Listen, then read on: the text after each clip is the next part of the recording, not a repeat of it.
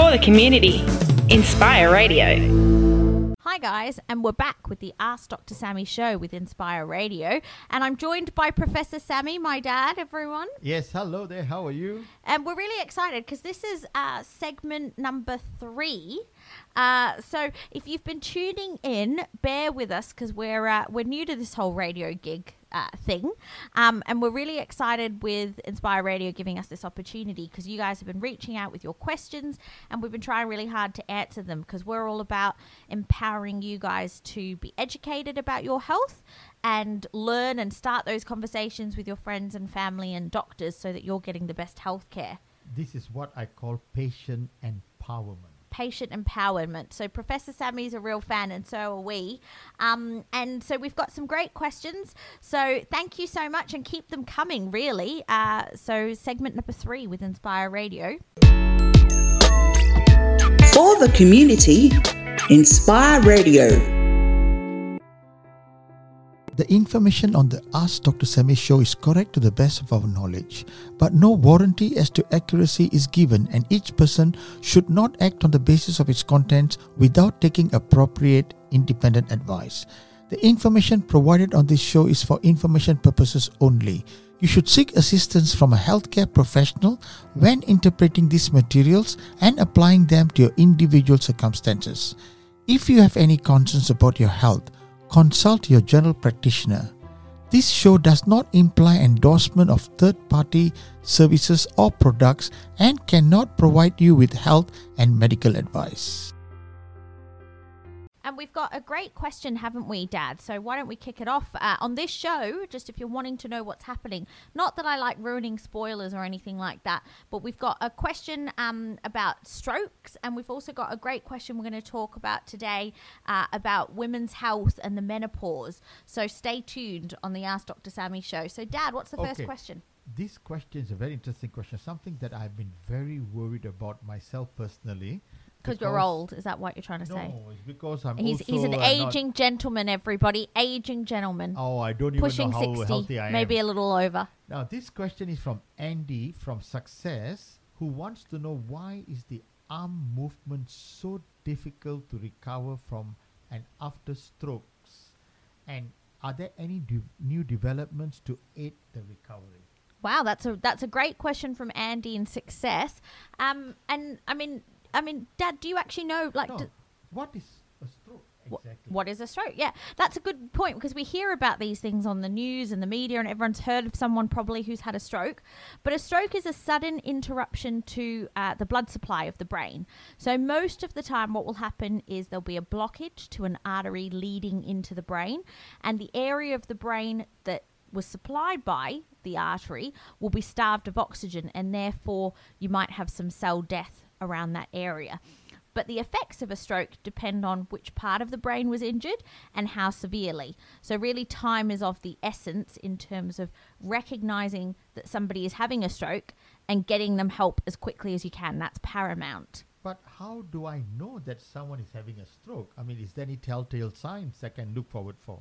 So the thing that we really want everyone to remember is FAST, F-A-S-T. Oh, I love fasting, I think. He's really not a fast, everyone, but fast in regards to a stroke. So it's all about educating people to look for the signs and do fast in their head. So F stands for face. Are they drooping their face on one side? So often the person might not be able to smile, or their eye might be droopy, or they can't open their mouth. Has it dropped? And then the A is for arms. So are they a little bit weak? Can they lift both arms, or can they lift one arm or not the other? Or can they keep them lifted because maybe they're weak in one side? Then the S is for speech. So sometimes when a person's having a stroke, their speech might not make any sense, or they might start to slur their speech. So the person might be awake but not able to talk. So do they understand you? And the T stands for time. Get help. So call emergency services because it's very, very, very, very important. Time is brain cells, so we need to get get help sorted as quickly as you can. And I really recommend that everybody educates themselves on fast, especially if you live with an elderly person or you care for a vulnerable group or an elderly person, so we get people help, because the longer a stroke remains untreated, the greater the chance of stroke-related brain damage. And we can't repair damaged brain, but we can minimize the damage from a stroke by quickly unblocking the artery that is blocked up. Wow, that's So scary. fast, everybody. I mean, that's very scary, darling, because, how do I prevent a stroke? Is there anything I can do so that I will never get a stroke? Well, it's important to remember that more than 80% of strokes can be prevented. Wow, that's a big number. And I could be one of the 80%. Exactly. So that's what we want to do. We want to keep you in that 80% of strokes that can be prevented and make sure that we don't get you to have a stroke. So there's some factors that we can't change or control. So we can't change the fact that my dad is old now and he's 60. Okay. We can't change that. We can't change if you've already had a stroke, or we can't change your genetics. But there's lots of things that are in our control that we can change and improve. So that's why by seeing your doctor for a health check, we can pick up risk factors for strokes. So things like your blood pressure, if you've got an irregular heart rate. So if you've heard of people having atrial fibrillation, that's where they have an irregular heart rate. It does put you at higher risk of having a stroke. So if we pick that up, we can actually treat that before you get your stroke.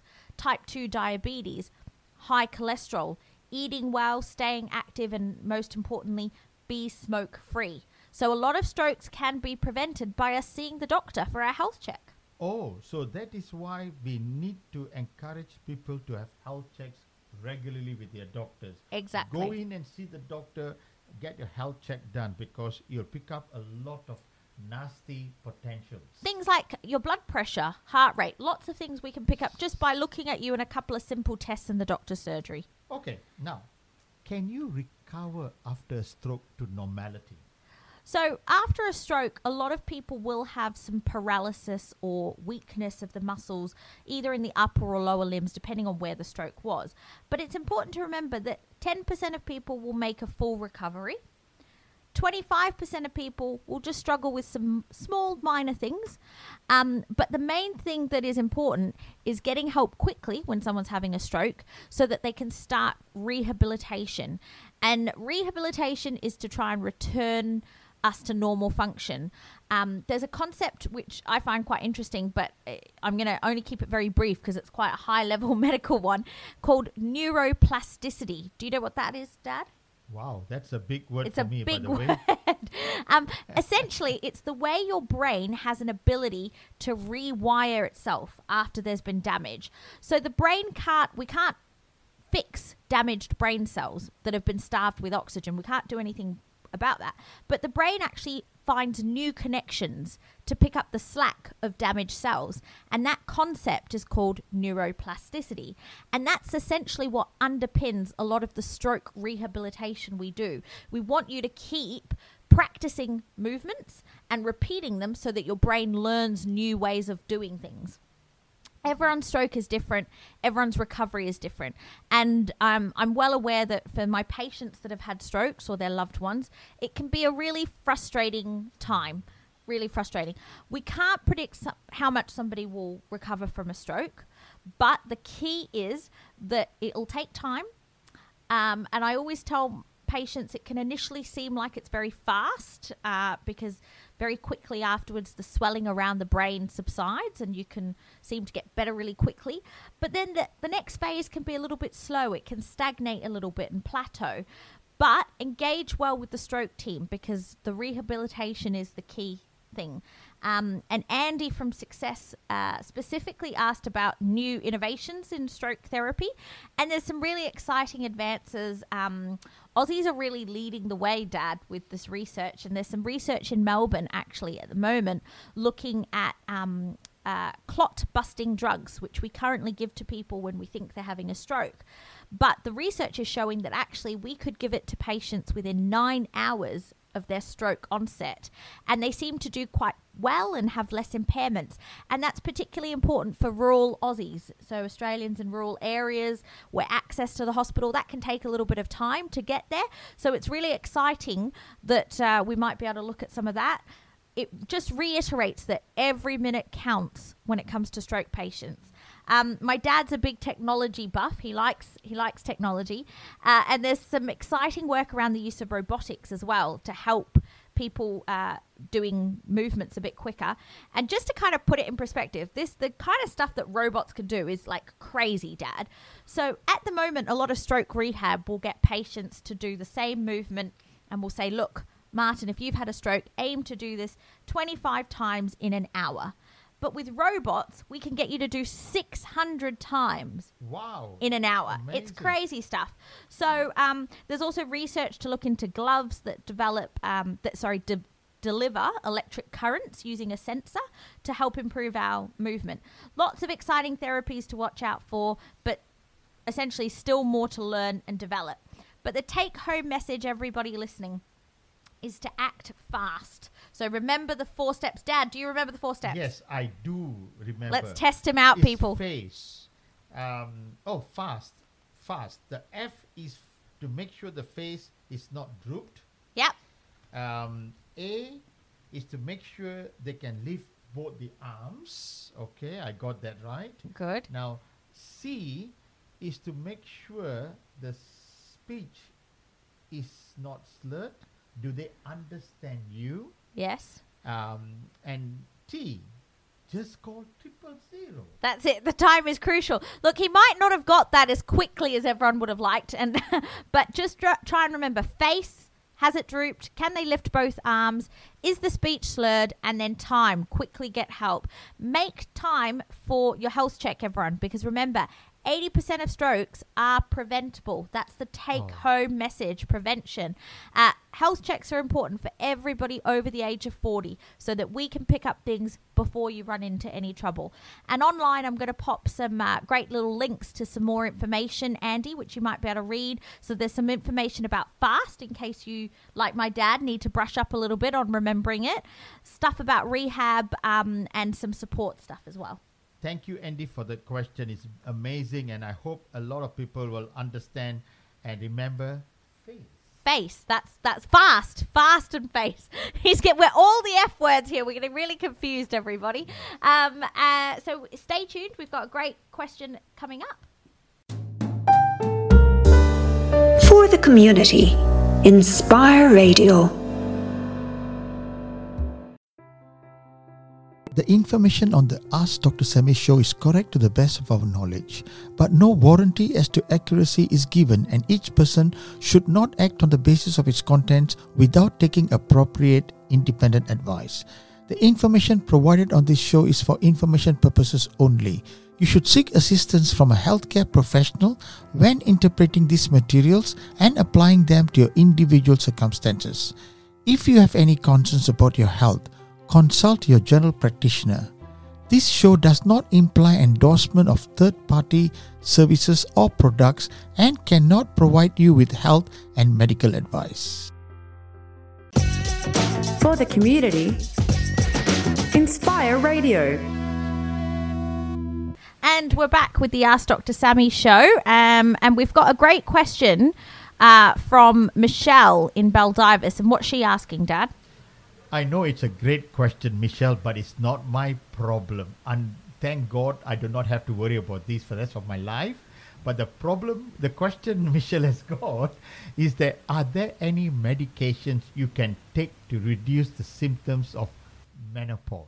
Okay, so it's definitely not a question that my dad feels very comfortable with. He doesn't really know what's going on, but that is actually very important because the men in our lives often don't know what's going on with all of these things, and they sometimes can't understand what their loved one, female, is going through.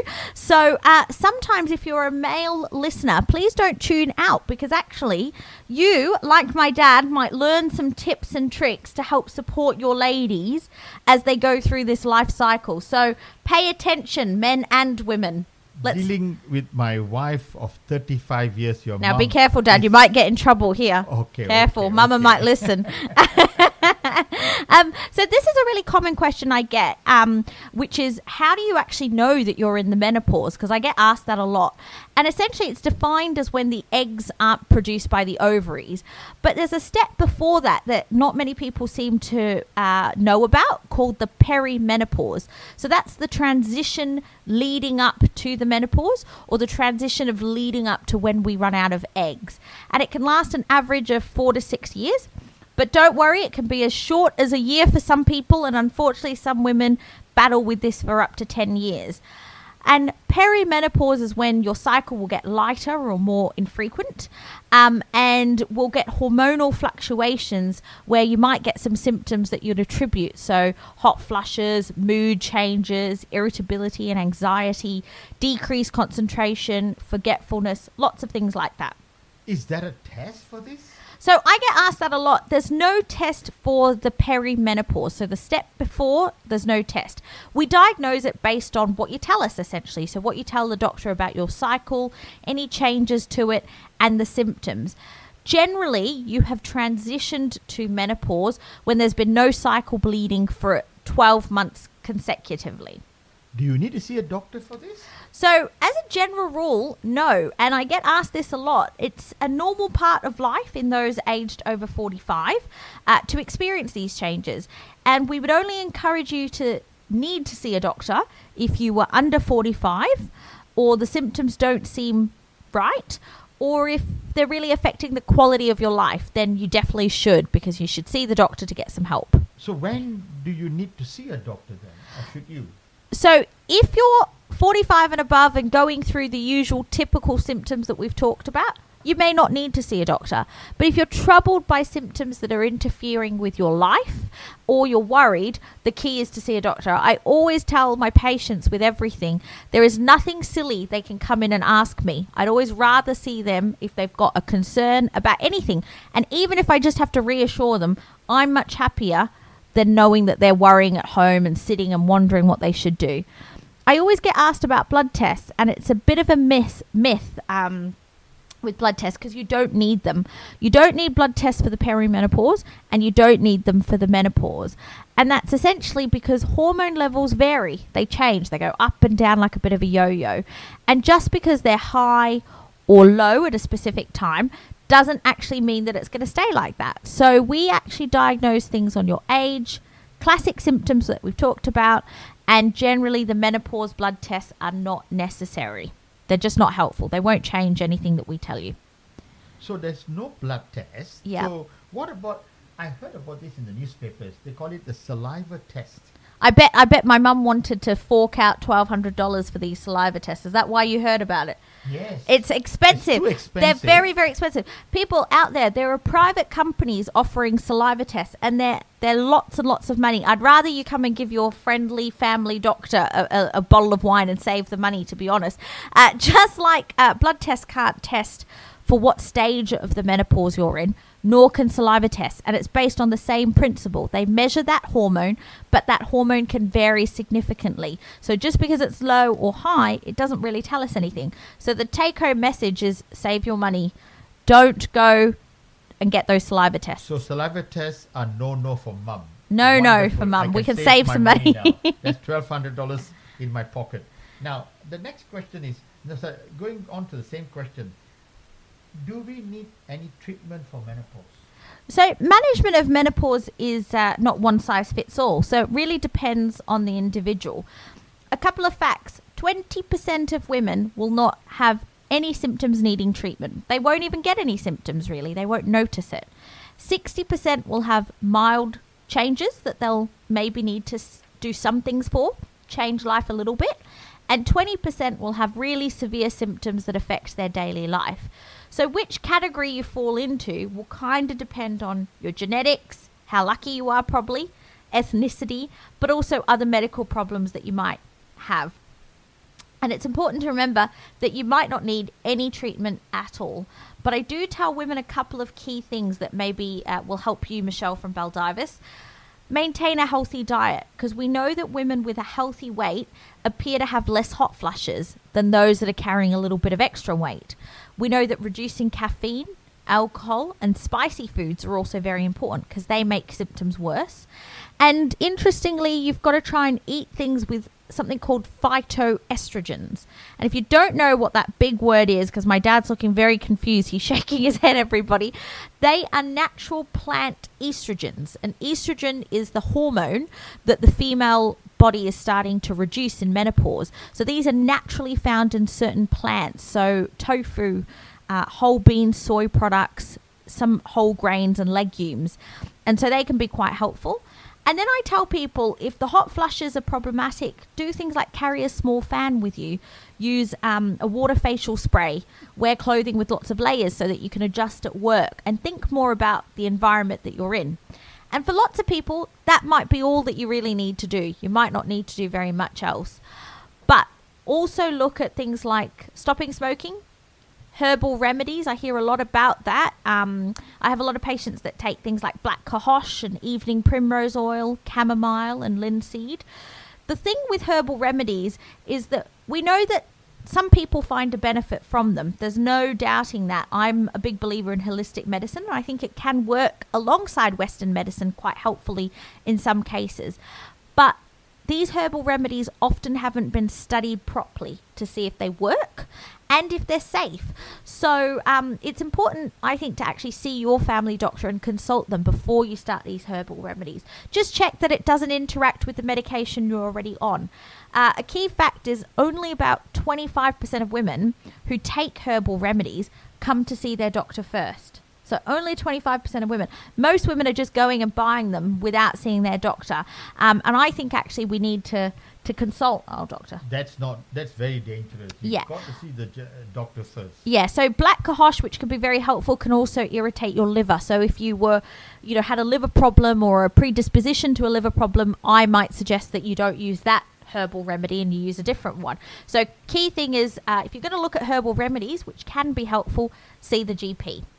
Very good. Now, the next one is, I've heard this term before many times, and I'm really confused. I heard some negative consequence of this kind of treatment. It is called hormone replacement therapy, HRT. HRT, yeah. HRT has been a big news topic, really. So it means hormone replacement therapy, and essentially it's replacing the hormones that our body is naturally lacking. And it can treat lots of the symptoms that women notice during the menopause, because you're low in estrogen and we give you estrogen. Doesn't take a genius to figure out you probably feel better. However, it's been a big topic of media coverage. I have to say, back when I was a medical student, wow, that would be like 14 years ago, we were moving away from prescribing HRT because they had done a large study in the US that said HRT causes lots of breast cancer and blood clots, and so it led to lots of people not using it. Around half of the women in Australia who were prescribed with HRT stopped their HRT overnight. Wow. Huge, because they were all scared about it. But what happened then is that these women, symptoms returned with a vengeance, and a lot of them really struggled with a lesser quality of life. A recent review of the evidence in the last few years has showed that it is actually a safe and effective treatment for the right population. So age 50 to 60 with no sort of reasons that you can't use HRT, it can actually be really helpful for symptom control. And I have a lot of patients that take it because they really need it. Couple of risks to be aware of. You hear a lot about the breast cancer risk with it. Your normal risk of getting breast cancer during the menopause is 3 in 1,000 women. Taking HRT increases that risk by 1, so 4 in 1,000 women. Okay, so it is a risk, but still a smaller risk than you would think, and there's a slightly increased risk of blood clots. On the flip side, we are doing a lot of research that says that HRT, hormone replacement, actually improves your health outcomes. So it can cause less osteoporosis, it can cause less heart disease, less cancers of the uterus and bowel cancers. So we don't know a lot about it, but it seems that in the right population, it is pretty safe. Oh, that means the danger is in women is less than 0.10% of the population. Yeah, our statistician, Martin. Yeah, but the thing is, I'm a little bit more confused, okay? It seems too complex. Now, with mum, can she start on HRT? So would you be worried as essentially... Do you know, it's not one size fits all. So I would recommend that any lady out there thinking of starting HRT, or if you have a loved one that's thinking about it, go and see the doctor. They'll know your history well, because not everybody can safely take hormone replacement therapy. And you've got to remember, 80% of us will have no symptoms or mild symptoms. And actually, we may not need treatment with HRT. But the few people that do need treatment, because some people will, then HRT might be something that the doctor suggests. And if we use it, the doctor will pick the safest route. So we use patches, which seem to be a little bit safer than the tablets that you swallow. We'll use the lowest dose and keep reviewing it to make sure that you still need it. The other point that I just wanted to touch on is we talked about the saliva tests being offered by a lot of private companies, and they can be quite expensive. I also see lots of women accessing what they call menopause clinics over the phone or online. These are becoming quite popular. When you Google menopause management in Australia, you get lots of hits about this. I just want to tell people just to be a little bit careful with doing this. Often it's private companies that are actually manufacturing hormones, and they market them as natural. So women can sometimes pick these because they think it's a natural sort of remedy. But often they're actually made in pharmacies that compound them up with the same stuff that we put in medicine, HRT. So just be a little bit careful if you're looking at private menopause clinics and things like that, just to do your research, because sort of the natural HRT, often that area is not regulated in the same way that normal medication is. It's often very, very expensive and sometimes might not be safe because it's not your own doctor who's prescribing it. The lesson here is always see a doctor. So what I'm going to do is going to make an appointment for my wife, your mum, to see her daughter, who's also a doctor.